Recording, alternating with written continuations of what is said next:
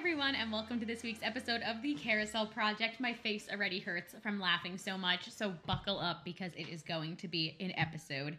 I am Josie Maida, and you can always find me on all socials at Josie Maida. And I'm Kate. You can find me on all socials at Kate Killebrew. And I'm Adam. You can find me on all socials at Epcot Adam. Heck yes, you can. All right, so this week we are talking about Mary Poppins, the one and only. So to kick it off, our question today is, what is your favorite Mary Poppins song? Ooh, wow. That's a good one. Thank you. Okay, who's going first? Kate. Okay. It's tough to choose just one, but if I had to, I think I would go with Spoonful of Sugar, because growing up, I loved the cleaning up sequence. I thought it was so cool how they made things get cleaned up quickly. Plus, it has the very first audio animatronic ever in it, the Robin. So, Spoonful of Sugar for me. Very cute. There's a drink called the Spoonful of Sugar at Club 33. It's a non-alcoholic drink that's cotton candy flavored. I want that. And when I worked there, and even now when I go to visit, that's like my favorite drink. I drink it literally all the time. It is straight up like cotton candy syrup, and it's so good. Dang, I need that. Wow. Okay, let's get one. Okay, next. What's your favorite song? Oh, like Kate, it's very hard to choose because pretty much the soundtrack for both Mary Poppins and Mary Poppins Returns are practically perfect in every way. But I guess I have to agree with Kate. Spoonful of Sugar is just amazing, and I love as a musician and songwriter, I love in Saving Mr. Banks when they're showing the Sherman Brothers writing that song and just like the process and everything. And also in Mary Poppins Returns, Trip a Little Light Fantastic is just absolutely amazing. It can't be topped. I love the song Where Lost Things Go from Mary Poppins Returns because, you know, as someone with a mother who has passed away, of course, that song was like, you know, made for people in my situation. But I love the very first song in Mary Poppins when Bert is singing. And I specifically love the beginning part where he's like talking. It's not necessarily the whole song. I don't know why. I literally sometimes will put on Mary Poppins and like just watch that part and then be like, okay, you're enough. Just like Michael Scott. You don't need the whole thing. You just need a taste. Yeah. Exactly. That was enough. It opens pretty strong though, so I could totally see where, you know, they sweep in. It's on so, him like, and chilling, and he's like, winds in the east. Winds in the east. Mist coming in. You know what I mean? Yeah. Like, it's just very intense, and you're like, you could tell it's about to be to begin. Like, film. you're like, oh, okay. And so, yeah, I love that one. And now I want to go. I haven't seen Mary Poppins Returns since I saw it in theaters, so now I want to go watch it. So good. Kevin watches it for a month at a time, every 6 months or so. So I am very well versed, and if you want to come visit us in Louisiana, you could watch it. Will Kevin watch the whole thing, or will he stop it in the middle? Right. For you, he might watch the whole thing, but usually he'll stop it about halfway through and start it back over. Paris, our friend Paris, who she will be so excited to even be mentioned right now on the podcast. She loves our podcast. Paris. Hi, Paris. She used to watch Kevin, and she never got to see past the penguins on Mary Poppins because Kevin would watch it and stop it at the penguin scene. Every single time. He'd be in a different room. He'd go back in, rewind it again. Honestly, he gets further than I do because I literally, once again, I told you I watched that first scene. And then I'm like, all right, Bert, say it again. All right, start Bert, over, buddy. Say it again, Bert. Say it again. Give me those chills. Give me those chills, baby. So, you know, again, he gets farther, you know, than I do. So kudos to Kev on that. Yay, one. Kevin. Honestly. It just depends on the film. Much. Yeah. Well, do we want to start? Where do we want to start? I think, well, we all know it's so hard because I know we want to talk about Saving Mr. Banks later, but that's kind of like the story of how Mary Poppins came, you know, to be. And how Walt, it took like a long time for him to be able to get this movie off the ground. And I think it's really special that this was a movie that he was so involved in because at this later state in his career, he really wasn't as involved in the movie making anymore. You know what I mean? Like he had kind of moved on to start working more on the parks, and that's where he was putting his attention. And so I think it's really huge to mention that, like, especially as we saw in Saving Mr. Banks, like this was a really important movie to him. Yeah, well, I thought we should just mention too that, like, for those who don't know, Mary Poppins is from a book series. It's not just one book. There were actually 8 over from 1934 to 1988. So even after the film came out, P.L. Travers was still putting out those Mary Poppins stories, which I thought was pretty interesting. Yeah, I did not know that. I knew it was a book, but I didn't know there were so many of them. Yes, there were 8 to be exact. And she explained in a autobiographical. How do you say the word autobiographical? Autobiographical. Okay. There you go. Okay. And P.L. Travers would explain in a semi-autobiographical book called Aunt Sass that Poppins was based on her great aunt Helen, who she called Aunt Ellie. What I think is so interesting about P.L. Travers, and since they kind of showed that in the movie too. Well, I was going to say in Saving Mr. Banks, they talk a little bit more about her childhood and everything, but it's so interesting to me that she took on her dad's name as her, like, I guess, author name, because she was born Helen Lyndon Goff, but she goes by Pamela Lyndon Travers, and her dad's name was Travers Goff. So I think it just shows a lot about how much she loved and cared for her father, which we get to see a little bit of in Saving Mr. Banks. That movie was really good. Yeah. That out of really all the Mary Poppins movies there are, that one might be my favorite. Honestly, like if we're classifying all the different movies, like I think that one was really my favorite, was Saving Mr. Banks. If you haven't seen it out there, definitely it is worth it.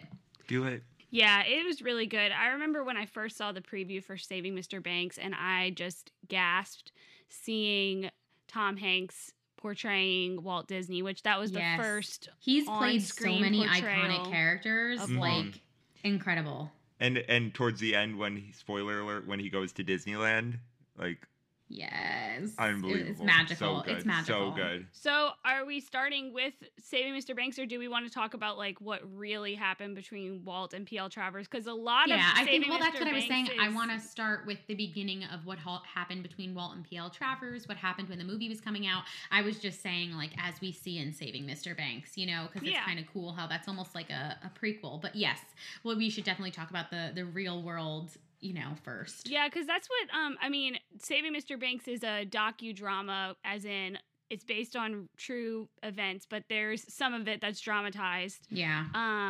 But I mean, I feel like they did a Although really I like good to job. pretend none of it is dramatized. Yeah, okay, I like to pretend it is all 100% fact. So basically, Walt's start with Mary Poppins was in the early 1940s when his daughter Diane, he made a promise to his daughter Diane that he would adapt her favorite children's book into a movie that would eventually become Mary Poppins. Walt made his... Which is pretty cool. Yeah, Walt made his first bid for the rights to this film in 1938. And he was denied because at that time, all he had was, Snow White and the Seven Dwarfs. He really didn't have any movies under his belt at the time, so he was denied. Yeah. His first in-person meeting with Travers was actually not during the period of time with Saving Mr. Banks. He met her back in 1959 in London when he was visiting the set of Kidnapped. And this was when he would start to convince Travers that it was in her best interest for them to work together. Which is so crazy. Like, I couldn't imagine writing a book and having someone be like, we're going to turn it into a movie. Yeah. Which it seems like she wasn't even that interested in, but still, that is crazy. And then, according to Oh My Disney, Walt actually sent Roy to see P.L. Travers in 1944. And it was still a no. So in 1961, which is where, Saving Mr. Banks takes place, Travers flew to LA because she was finally agreeing to sell the rights of Mary Poppins, but she had one condition, that she was going to need to be given script approval, which was an unprecedented arrangement for for Disney movies and stuff, because most of the movies Disney had made at the time, the authors and stuff were long gone, so he didn't have to worry about that kind of detailing. Disney offered to pay her $100,000 plus 5% of the movie's gross earnings for the rights.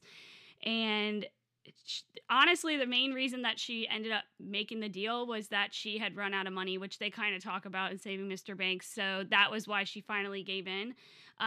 That's so crazy. Like, damn it. Like, yeah, I have no choice. Like, she didn't want to, but here she is. Which is crazy because then she wrote all those other books, which I wonder if it's like what came first, the chicken or the egg. Was she going to write all those extra books, or was it after the movie came out? It was like, okay, now I have the opportunity to like write all these books because people care. So I would guess that all these other books happened because of the excitement of Mary Poppins. Like, basically, she had written 4 of the books before. Yeah. And then in 1962, which was 1 year after she went to LA, she wrote the next one. And then the next ones would be written in 75, 82, and 88. So if I had to guess, she's like, let me just ride on these coattails a little longer. Heck yeah, I would. And you would do it too for a check. Oh, definitely. She was the employee. Definitely. She was the employee of the month. So, P.L. Travers was the employee of the month. So it's not a secret that P.L. Travers was not a fan of the Mary Poppins film. Like, she was not a fan of it. But some of her specific dislikes for this movie included the animated sequences. She wanted them to scrap the Jolly Holiday scene completely. She asked after the premiere that they go back and scrap the scene, and Walt was like, no. I really want to read the books because I'm like, how far did they, you know what I mean? Like, it's hard for me to understand because I saw that in Saving Mr. Banks. Yeah. And I've always said, like, oh, I really want to read the books because it's like, okay, well, how far did they stray from what was in the movie? Right. So from what I understand, they basically went based off of the first Mary Poppins book, Mary Poppins, and then Mary Poppins Comes Back. And this is a little bit jumping around, but the Sherman Brothers, they were asked to write songs from their favorite scenes in the books 2.5 years before Disney even got the rights for the film. Like, they were working on this. We need Walt's confidence. Yeah. We need Walt's confidence, honestly, that he was like, yeah, just get started because I'm going to get it. Yeah, like basically he gave them... It will be mine. Basically, he gave them the book and said... like, pick your favorite scenes from the books and like write some songs. And so for 2.5 years before they even had the rights, this brotherly duo was out here writing songs for a film that was not guaranteed to happen at the time, which I think is so funny. And it's also crazy. Can we like? It's been a while since I watched the full documentary of the two brothers, but like that they didn't really like each other. Yeah, I don't know about that. I didn't look too much into that. I know that they worked. That has nothing to do with Mary Poppins. Yeah, I know that they like worked on the music, but that's another thing we should dig into the Sherman Brothers because apparently they like didn't like each other. Well, I know one thing I found interesting was that me and my brother. One thing that I found interesting was that they apparently worked exclusively for Walt until his death in 1966. So, like, dang. At that point, they were working exclusively for him, which explains why they would, like, be writing these songs and meeting him at the studio late at night. And, you know, they always talk about how Walt loved the song Feed the Birds, and like to his death he would tell them like, play this song for me. Like, that was his not his favorite song in the film, like his favorite song of all time was Feed the Birds from Mary Poppins. But yeah, she didn't like Dick Van Dyke's casting. She didn't like that Mary Poppins was attractive. She didn't like that the Sherman Brothers songs. We knew this. She fought with them a lot in Saving Mr. Banks. And then she didn't like the shift in the time. I'm guessing they shifted the time frame back because, you know, Mary Poppins, the movie, takes place in turn of the century, like early 1900s. Yeah. And I think the books took place like in the 1930s, like when the book was published, I'm thinking. So anyway, those were her main dislikes. Just a few. Just a few. Yeah, so crazy. It's so sad too, because you're like, Mary Poppins is one of like the most crazy, you know what I mean? Like, oh yeah, it was. Everyone friggin' loves Mary Poppins, and it's an icon. She's not still alive, right? P.L. Travers? No, she passed away. She passed away in 1996. She was born in 1899, so she was 2 years older than Walt, and she passed away in 1996. Dang. So she lived a nice long life. She outlived him. Yeah, that's what I By thought. a long time. Again, you would think like she'd be so proud. Like, That's what was so confusing, I It's think, so for sad. everybody is like, girl, your story is told in such a big way. You had Disney work for 2 decades to get the rights to your film. For 2 decades, this man sought this woman out to get, to make this happen. which is because he's one of the best storytellers of our Yes. generation. So like not our of like multiple generations. Like of all how time. must that feel but like she To did turn not give him a down. sugar. Well, I will say one fact that I found while researching that I thought was pretty interesting is Mary Poppins, the Disney's Mary Poppins was not the first on-screen portrayal of Mary Poppins. That took place in 1949. Mary Wicks played Mary Poppins for a CBS teleplay. So, And was she Interesting. pretty or was she ugly? they had one picture of her in the article I saw. Like she looked all right. She wasn't like ugly, but that's the thing. I don't know. Like, did she want her to be homely or she just didn't like that Julie Andrews was like so beautiful? That's the thing. I guess we'll never really understand truly, but it sounds like she just didn't like basically the story of her childhood kind of being in this, imaginative, fantastical world. Because apparently in the book, Mary Poppins isn't, as friendly and all of that. She's more like matter of fact. She Mhm. does do like the rhymes and things, but it wasn't as Yeah. whimsical as Walt Disney. But that was what I created it. loved. I And feel she like Mary didn't want it Poppins, to be a even in the musical. movie- She didn't want it Yes, to be a yeah, musical. yeah, That was I a remember big that. thing. That's what I think I love about Mary Poppins, though, is she still is like pretty, like, Yeah. I don't want to say hardcore, but they still keep her like she's pretty, Spit spot. Yeah. She Yeah, was like, yeah. she kept him in line. Well, Yeah. apparently the aunt also spoke in rhyme, so like that was one thing that was worked in. But yeah, no, she did not want it to be a musical. This woman was not a fan. Like, cannot say it enough, was not a fan, wept at the premiere out of sadness. Like, I thought she wasn't invited to the premiere. she was not invited to the premiere. So this is what happened. She was not invited to the premiere in the US. Like, I think Walt was basically just like, okay, she'll go to the London premiere or something.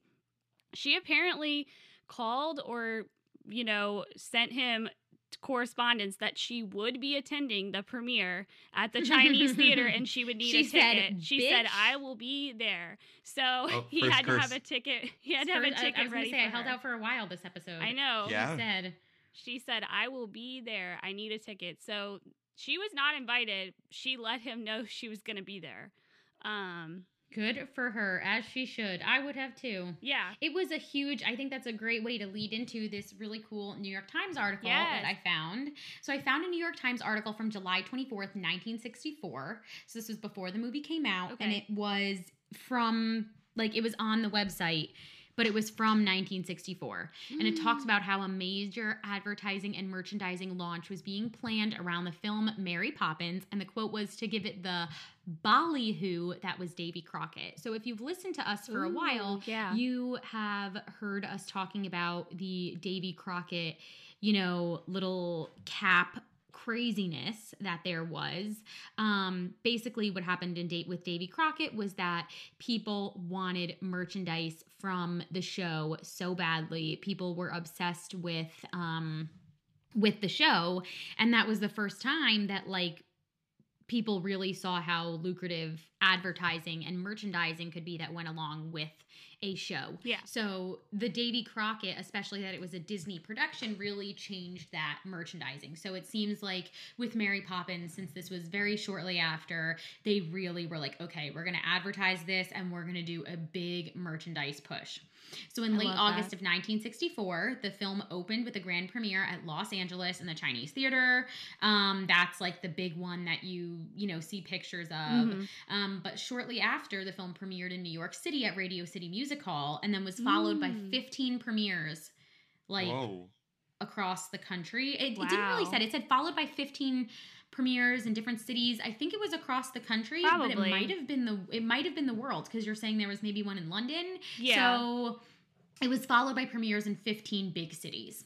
So big style premieres.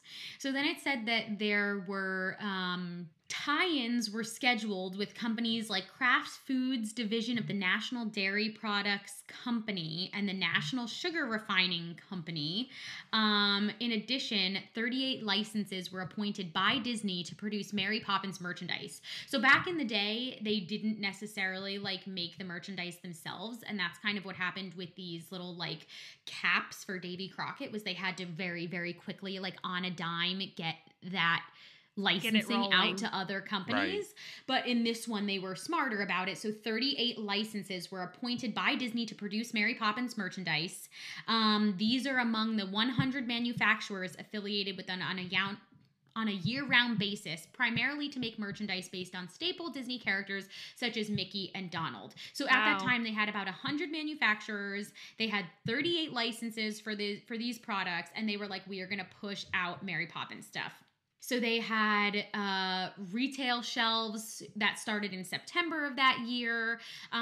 There was advertising, girls' dresses, and boys' apparel from two different companies that I guess were popular back then, Alyssa Incorporated and Highline Company. And then it says dolls by the Horseman Division.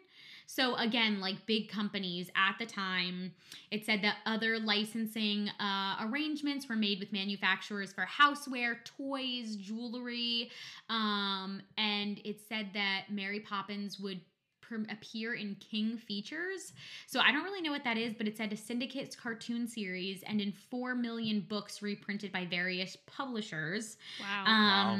A Disney official said that there was like a crazy budget, more than any other picture ever by the company. And another said that the public would receive 1.5 billion impressions of Mary Poppins between September 1st and December 31st. So they were really pushing it for the rest of that year. And I think that's where like the marketing part of this magic comes in, because Mary Poppins, again, we have to think about the timing of all of this.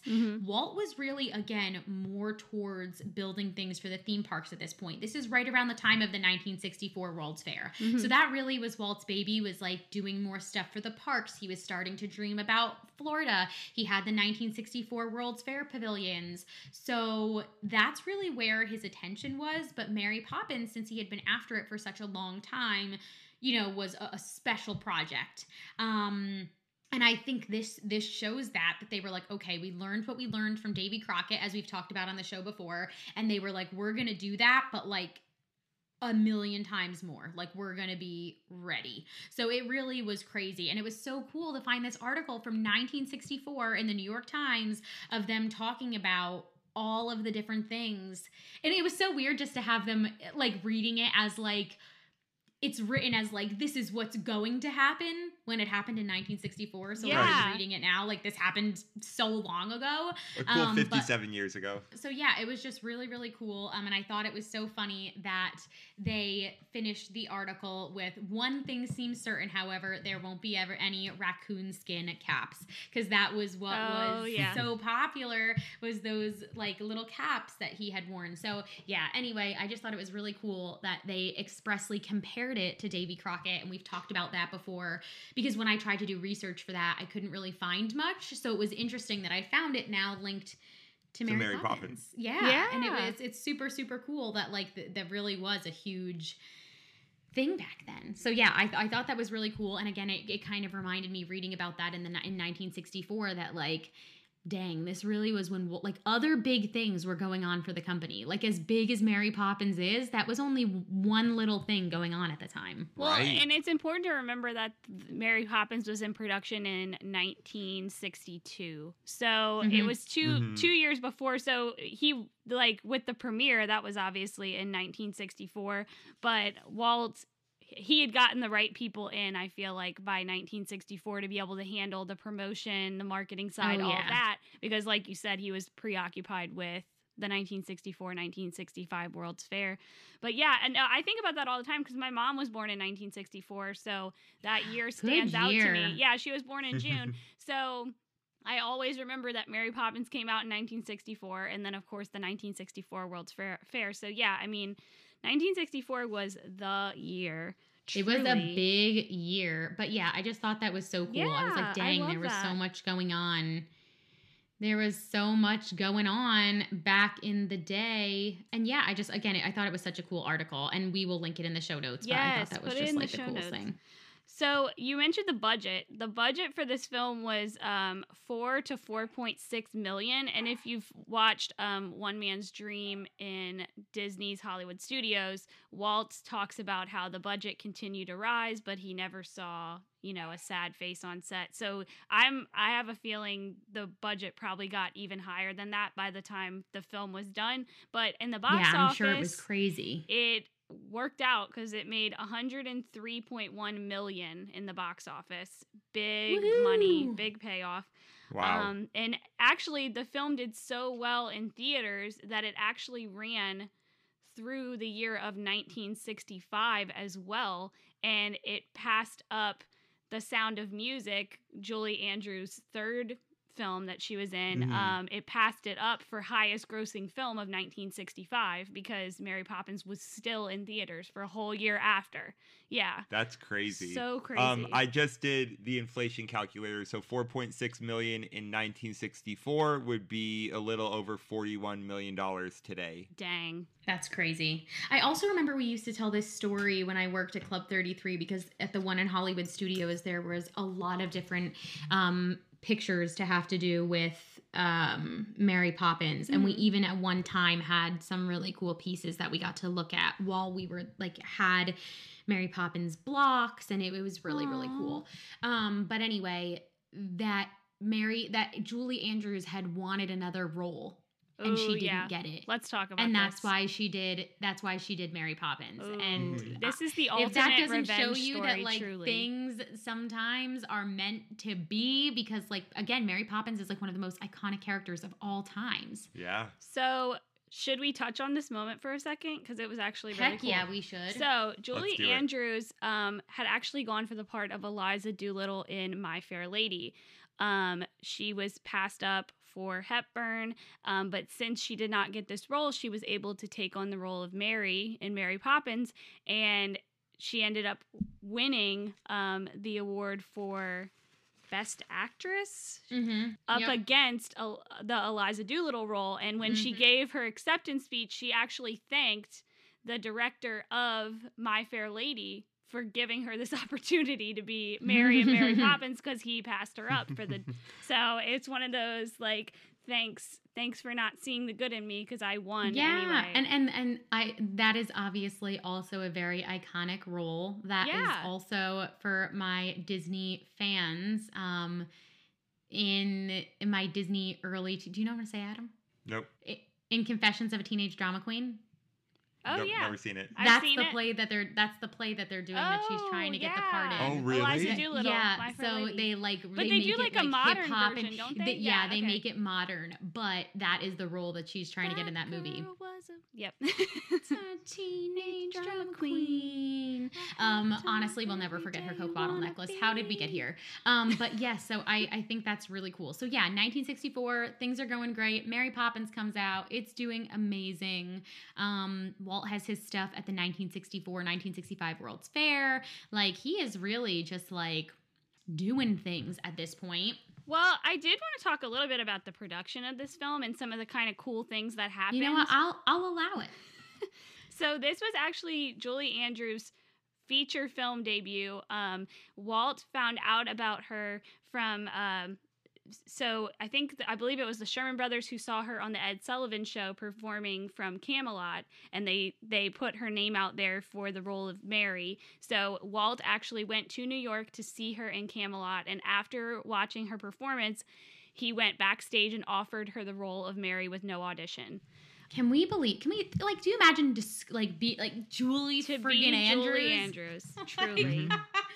Oh my gosh, but to be discovered, to discover Julie, to have Julie Andrews, and I don't know, she's just so iconic and epic. You think of someone who's been in show business for their whole life. You know what I mean? Yeah. That's crazy. So at that time, the main issues for her, being worried about taking the role were, one, she was trying to go up for this Eliza Doolittle role in My Fair Lady, but she ended up getting passed up. But the second was she was actually 3 months pregnant when she agreed to the role. And she was afraid that once Walt found out she was pregnant, like maybe it wouldn't be able to happen. But Walt actually said they would halt production until she was ready. So they waited for her to have her baby, and when she was ready to get the movie filmed, that's when they ended up starting production. I didn't know that. I thought you were going to say, like, he was like, nah, it's fine. We'll just work super quick before you're showing. No. So I think that's why they started production in 1962, because he went and saw her in Camelot in 1961. So I'm thinking they took the year to let her have her baby and then go on to do the role. And then, after that, they went on and did the movie. So some of the other cool things that happened, like I said, Travers was an advisor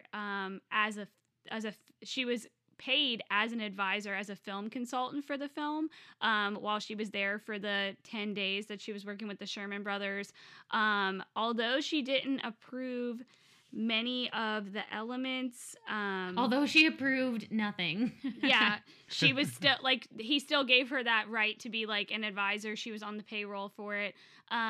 Most of her meetings were in LA with the Sherman Brothers and Don DeGrady. So unlike the movie where we see a lot of her with Walt, that actually wasn't really the case, because like you said, he was doing 1964 World's Fair stuff. He was doing other stuff. So most of her meetings were with the Sherman Brothers. For this movie, he was a busy man. He was, okay? So all 4 of the sound stages on the Walt Disney Studios lot were used for this film. That's one thing that I did not really realize until I did research, because I assumed part of it was on the Walt Disney Studios lots, but I thought some of it was filmed in England, because that's just what I've always assumed. Yeah. It was all done in Burbank at the studios. Wow. There was 6 weeks of rehearsing for this movie magic for ya. Well, especially because for Mary Poppins Returns, they filmed it in England. So I'm like, what y'all doing, fam? Like, y'all could have filmed it at studios. Anyways. Yeah, film it all in the lot. Yeah. So there were 6 weeks of rehearsing required for the step-in time number, and they were actually afraid that Walt was going to try to cut the sequence down. It was, I believe, 9 minutes long when they did it for him, and they were afraid he was going to cut it down to 2 minutes. But the opposite happened. He loved the step-in time sequence, and he actually elongated it to, I believe it's 16 minutes. So that worked out. See, this is why I can never get I honestly can't tell you the last time I like dedicated myself to like really watching Mary Poppins and like like there's a difference between watching a movie and having it on in the background and like actually, I'm with Kevin. I'm like, all right, let's get it moving. The first sequence that was filmed was the Jolly Holiday sequence, and that was so they would have the time to go and add the animation portion later. Oh, that's so smart. And then the mechanical Robin in the Spoonful of Sugar scene was credited as being the first animatronic. And the voice for the whistle was actually Julie Andrews. She did the whistle for the Robin. The children were not told about the things that Mary Poppins was going to do before she did them, because they really wanted her, like, their genuine reaction to some of the things that she was going to do in the film, which I thought was a lot of fun. And then this is actually a really cool story. So the lady that plays the Feed the Birds lady in the movie, Jane Darwall, she had actually already retired from film.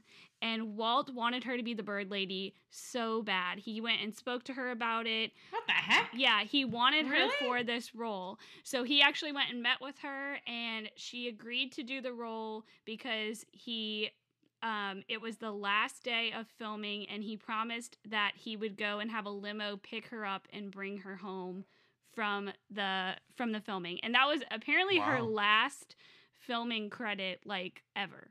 She had retired in 1959, so she came out of retirement for Waltz and a limo ride to film that scene. So I thought that was kind of cool, considering Feed the Birds was like his favorite song of all time. Right. He just had the vision. It needed to be her. So I know for a lot of us, we think about the carousel horses and, that whole sequence, especially when it came to like the Disney parks and the Great Movie Ride when you could see the horses like in the cases and stuff while you waited in line. So this is actually pretty cool. The horses were sculpted by a Blaine Gibson. He's known, he did a ton of stuff. He's known for the Partner Huge fame. statue. He worked on Pirates, Haunted Mansion, and Hall of Presidents. But the faces of each horse were actually sculpted to be caricatures of their riders. So Mary's horse, the face on the horse has some sculpting aspects to look like Mary, Bert, and the kids, which I had never noticed. I thought that was really cool. I'm going to look out for that when I watch it. If you make it that far. If I make it. The voice of Mary Poppins' umbrella parrot was actually the voice of Mr. Banks, David Tomlinson. And the stage where Mary Poppins was shot is now named after Julie Andrews. They ended up shooting Princess Diaries on the same stage, so it's now known as the Julie Andrews stage. It was dedicated to her while they were filming Princess Diaries. I do love Princess Diaries. I was just listening to the song from Princess Diaries in the car driving home today. I think it's also really cool to talk about. We talked about how successful Mary Poppins was, and it ended up just like we talked about how when Walt first went after the movie, all he really had was Snow White. He kind of had to prove himself, and I feel like Snow White, like Mary Poppins, was kind of like a second Snow White for the company because it provided the company with so much money at a time when they were really looking to expand, and that's when Walt's company, that was Wet Enterprises, which worked on things for the theme parks, they were able to open a new facility called MAPO, M-A for, Mary, and P-O for Poppins. I know, I love that. And that was just huge for continuing, Imagineering and building the theme parks. And, that was a whole new facility. So I thought that was really cool. And I think I've told Kate and Adam, when I got to go on my backstage tours of Haunted Mansion here in Walt Disney World, I was able to see some of the parts in that ride are so old that they still have the original like MAPO tags on them. So that was really, really, really cool to see, like such a lasting legacy. And that all came, from Mary Poppins, just like how Snow White kind of gave the money for them to build the studio and to kick things off with future movies.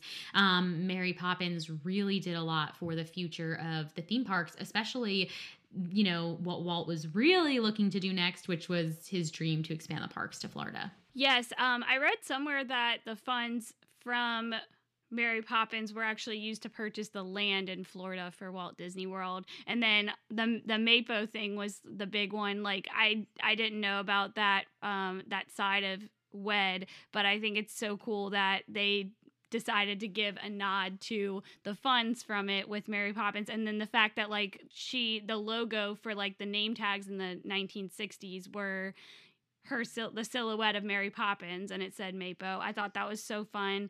Apparently MAPO closed in 2012 though, so I was sad to see that. But before that, I mean, they were responsible for the animatronics, a lot of the vehicles, all that. It's crazy that all came, like you said, from the success of one movie that they did. Mm-hmm. And then we have also, as we said, Saving Mr. Banks and then Mary Poppins Returns, two very successful films that, again, came from that original story that have continued. Like Mary Poppins has continued to provide the company. I mean, she's a character still in the parks. That's still a very popular meet and greet all these years later. She's still like, I would say, a coveted meet and greet. People dress up like her for Halloween, and she's definitely like, it's all these years later, still, I think, a very profitable partnership for the company. And I think that shows with how they, were planning on giving us a Mary Poppins attraction. Yeah. Well, one of the things that I thought was kind of cool, because we know that, so over 30 songs were written by the Sherman Brothers for this film, but about 20 of them were cut. But P.L. Travers said, those other 20, they suck. So many of the songs were cut, but the cool thing is one of the songs that was cut actually got to be, reimagined, because when Walt approached Glynis Jonas to play Mrs. Banks, she was expecting him to be asking her to do Mary Poppins, and he was not. He was asking her to be Mrs. Banks, and she agreed that she would do the role only if her character had its own song. So he had the Sherman Brothers turn a scrapped song, Practically Perfect, into the Sister Suffragette number. I would have loved to see the song called Practically Perfect happen.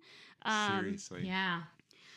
But yeah, so one of the cool things that I found about this was that the first Disney film to be on DVD ever was Mary Poppins. Was it really? Yes, in 1998, which I thought was such a random fact, but such a cool fact, and I feel like it speaks to the impact of the company.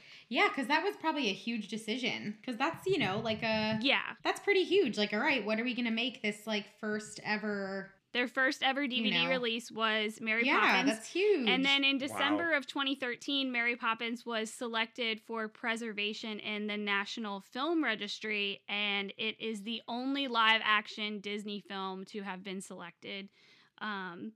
I also have a quote from Samuel Goldwyn in a letter that he wrote to Walt after seeing the film, which I thought was a really awesome quote.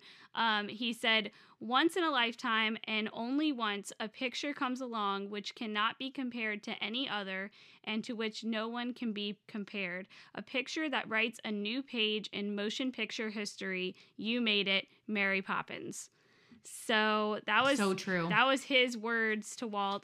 Mary Poppins was also nominated for 13 Academy Awards and would win 5 Oscars. It was also #1 on the Billboard charts for 14 weeks in 1965. Wow. An iconic film, to say the least. It really was, and still is. Still, yeah, 100%. But as far as like parks tie-ins, one thing I didn't know before researching was that there were actually concepts for Walt Disney World and Magic Kingdom to have a dark ride inspired by Mary Poppins instead of a Peter Pan's Flight. But this idea was ultimately scrapped because Roy felt that many of the East Coasters may never experience Disneyland, and so he wanted them to experience the same attractions in Walt Disney World that they did in Disneyland. But basically, the original vehicle concept was going to be like an upside-down umbrella, and you were going to kind of like fly over London. And then that is so cute. A secondary... What we were supposed to get in Epcot. Yeah, and then a secondary idea was like on the carousel horses jumping into the chalk paintings that Bert was drawing, but like I said, both ideas got scrapped. And then as far as like the Epcot project goes, that's where it gets a little gray for me, because from what I understand, it was not necessarily going to be a ride attraction. It could have very well just been a meet and greet of like you go into Cherry Tree Lane, meet Jack, meet the new Mary, and that was going to be that was going to be what it was. I thought it was supposed to be an attraction, but they really didn't announce many details. When I sat in the D23 Parks panel, all they said was that they were bringing Cherry Tree Lane to the UK, and that there was going to be a new Mary Poppins experience. But they never, like you said, they never alluded to what that meant. A lot of people were hoping for a dark ride, but I thought based on logistics... happens one day. I hope that Mary Poppins ride, because there are so many shops back there, which is great. Oh, yeah. But I feel like some of those shops could be very easily converted into an attraction, and that would be super, super cool and fun to finally see that attraction. Like you said, like it has such deep history, not just that it's an older movie, but that it has such deep history of like it was, first ideated for Magic Kingdom all those years ago. So I think that would be super cool for us to finally see something like that, and I think it would make such a cool dark ride attraction. Yeah, so as of now, all we really have for Mary Poppins is, the meet and greets, like you said, and then they have the Jolly Holiday Bakery Cafe in Disneyland that opened in 2012, which they have lots of details of, Mary Poppins tie-ins there. And then I was thinking about it, like at the Grand Floridian in the DVC building, they have the penguins and the fountain. Yeah, they do. And isn't Citricos Mary Poppins now? Yes, they did a Mary Poppins Returns. Has a lot of Mary Poppins esque. And I forgot about that one. That's a good one. And then I just thought we should talk about Jingles for a second. We love the Jingles. Yes, I love Jingles. That was actually Walt's favorite horse on the Disneyland carousel. Oh, you didn't know who Jingles was. Oh, sorry. I was like, who the hell is Jingles? Okay, so the Disneyland carousel. James. Jingles. One of the actual lead horse of the Disneyland carousel is Jingles. It was Walt's favorite horse. So during the Year of a Million Dreams celebration in 2008, this horse, Jingles, was dedicated to Julie Andrews. She was presented with Jingles since she was the theme park ambassador for Disneyland Resort for the 50th. And so the saddle blanket features the Mary Poppins silhouette. It also features her boots with the robin on it, which I think is like a really fun touch. It also has a 50 for the 50th as the ambassador, and then it has a JA. So this horse is available on the outer ring of the carousel. They actually made a half-sized miniature for her as well that she got to take home. Which is amazing. And they actually consulted with her for this horse. They asked her favorite colors, things like that when they redid it. But I will say, when Adam and I went in September, there is sometimes a wait to ride Jingles, and it's worth the wait. And I will say, it stops in the same place every time. It's right near the entrance, like where you can enter in. You'll have to walk to the left. You turn to the left. I haven't been to Disneyland in so long. It's the basically one with right across bells. from Mr. Toad's. Yes, bells all entrance. over it is Jingles, and it stops in the same place every time. We've confirmed. We had to ride it 2 or 3 times in a row to be able to sit on Jingles. Right. We hovered Jingles. It's like when you go to a restaurant where like you seat yourself and you're waiting for someone to stand up from their table and you just hover. It was like that, but with a horse. Yeah. Yes, but with a horse named Jingles. Not As a real Josie horse. says, who the hell is Jingles? Who the hell is Jingles? Girl. I feel like, what's his name right now? I feel like Ben Wyatt from Parks and Rec with about Little Sebastian. Yeah. You doubted this tiny horse, and now you love him more than we do. And he's like, sure. And he looks at the camera like, what the heck? Okay, so let's just talk about Saving Mr. Banks for a second. So this... I'll allow it. Okay, thank you so much, Miss Josie. Okay, so... The star has spoken. It starred Emma Thompson as P.L. Travers and Tom Hanks as Walt. Like I said before, this was the first ever depiction of Walt Disney in a mainstream film. Which is crazy. Which I couldn't have thought of I could not think of a better actor to portray. Honestly. They should do another movie. They should do another one before, while Tom Hanks is still in that perfect, you know what I mean, phase. They should make another. Agreed.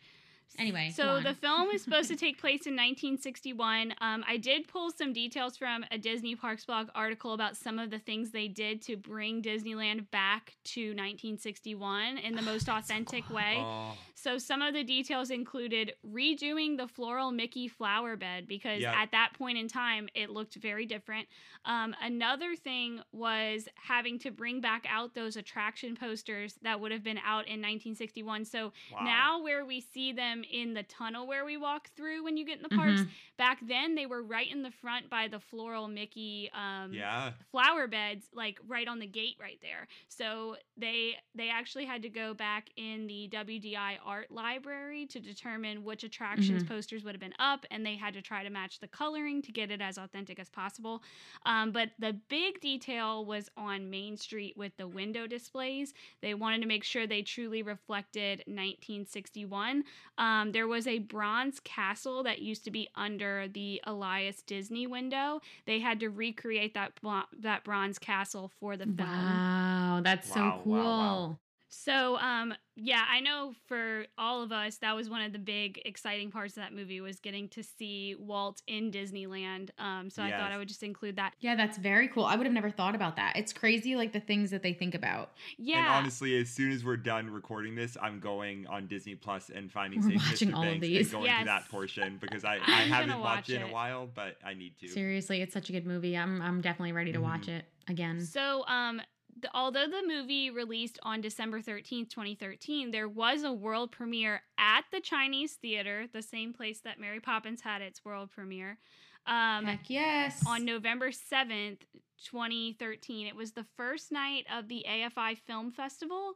And the reason why I'm mentioning this is because Emma Thompson actually had her Chinese Theater hand and footprint ceremony that same night, and she was presented by Tom Hanks. So she got her handprint and footprints outside the Chinese Theater at this world premiere for I love that. Saving Mr. Banks. So that's all I have about Saving Mr. Banks. But Mary Poppins Returns. This film was released 54 years after the original. So crazy. It released on Christmas Day in 2018. Emily Blunt played Mary. The movie is supposed to be set 25 years after the original film, so mid-30s in London. The director, Rob Marshall, only wanted Emily Blunt as Mary. He said, if we're going to do this, it's got to be Emily Blunt as Mary. Same goes... That's so crazy that both times, like, they had someone in mind, and they were like, this is that character. Gotta be I think Emily Blunt was a great I think she casting. did great. And she had a lot of, like, worry about, like, doing the job justice. She would not watch the original Mary Poppins. She told them she would not sing any original songs. They needed to have new songs for the new film. She just wanted to do the film justice. And I think Julie Andrews was so respectful and wonderful about it, as she always is. Like, she is just the most classy, perfect, wonderful person. Yeah, she is the best. So, obviously, the Sherman Brothers did not create all the music for Mary Poppins Returns, but Richard Sherman was a music consultant on the film. Oh, that's so sweet. And we all know Dick Van Dyke came back at 92 to play the son of Mr. Dawes Sr., which I just need to say, I was literally probably 22 years old, and I'm 28 now, when I realized that Mr. Dawes Sr. was Dick Van Dyke in the original movie. Like, I never knew that he was that character. I know most people are like, duh. That's one of the people that I would probably, if I could meet Dick Van Dyke or Julie Andrews, like, man. that just must be Same. like... I could not imagine. I just love that when he heard that the sequel was coming out, his response was, "Can I be in it?" Like, he just knew. And Julie Andrews was so the opposite. Yeah, I wish that she had been in it. Like, I understand she didn't want to take away from Emily Blunt, but I would have loved if she was just like in that last scene. I know. Like, something would have been so. I told Adam, I think, like, low-key. You guys talked without me? Yes, we did. This was the only time, so don't worry. We thought you had 5 minutes. We thought you were different. So we were talking, and I really think that the whole part where they have Angela Lansbury singing at the end, I think that part was supposed to be for Julie Andrews. Yes, which is very interesting because Walt actually had Angela Lansbury in mind for Mary back in the day before he found out about Julie Andrews. So I think it's fun that she ended up coming back for the sequel and having a part in it. Right, for the last song. Yeah, I wish that was Julie Andrews. That's pretty much what I say about everybody. Always, I wish they were Julie Andrews. So, you know. You wish I was Julie Andrews? I can't be me? Okay, no, fair enough. I mean, you can be you, but I'm just Julie letting you know I would prefer myself. I would Julie prefer Andrews, to. Yeah, same.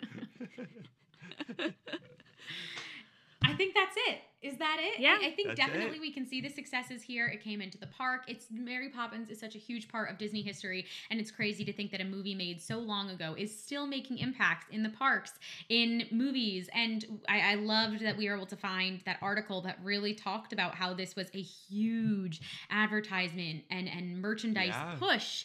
And so I think that's really cool because I think it definitely impacted the way kids and people around the country like fell in love with Mary Poppins. It was everywhere. Clothes, jewelry, party, supplies, everything. So it's really, really cool to see all these years later that there's still such a big love and admiration and awe for the film.